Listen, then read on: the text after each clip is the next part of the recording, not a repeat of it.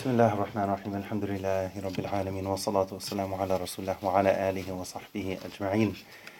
As we go through these remaining few days and few nights that we have in this blessed month, it's not just about the different things that we want to do, but also the other things that we want to avoid.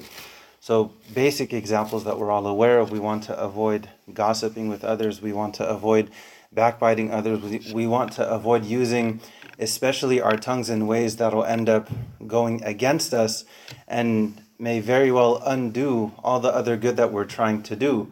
Imagine somebody, they put in all of this effort fasting and praying, and they give charity and they spend time with Quran, and they're doing all of these good things, which is phenomenal. Maybe they even catch Laylatul Qadr.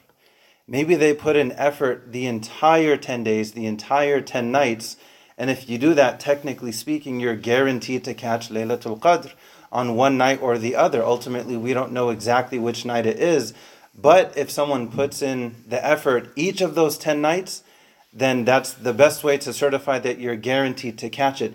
Even then, though, there's still a catch to this, and the catch is for us to not undo our own good deeds ourselves. Imagine somebody, they save up all of these good deeds. Think of money. They save up all of this money, but then imagine they go and they burn that money themselves. Logically, it doesn't make sense. And the Prophet warned us about this example. Generally speaking, the Prophet, and this is one of his teaching styles, ﷺ, in this example, he asks the question. He asks the question to engage with those around him. He asks the companions who were around him, who is the bankrupt person? And they responded saying, the one who has no wealth, who has no property.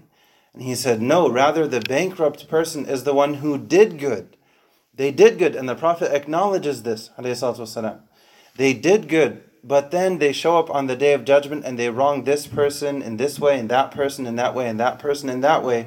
So they end up giving away all of their good deeds to them. And then if they're still in debt to people, they end up receiving other people's bad deeds, and then they're dragged and thrown in hellfire. The scary thing about that is the fact that these people did good. They did, and the Prophet himself acknowledges that. He's not saying they never did any good, they only did bad and that's it. He's saying, no, they did good on one hand, but then on the other hand, they undid their own good deeds to the point where they end up bankrupt. And the Prophet is teaching us that's what real bankruptcy is. So what we want to try our best to do, we do want to do good. We do want to capitalize on the different opportunities that we have, not only during Ramadan, but even outside of Ramadan. But that's on one side of the coin. The other side is we want to protect the good that we do.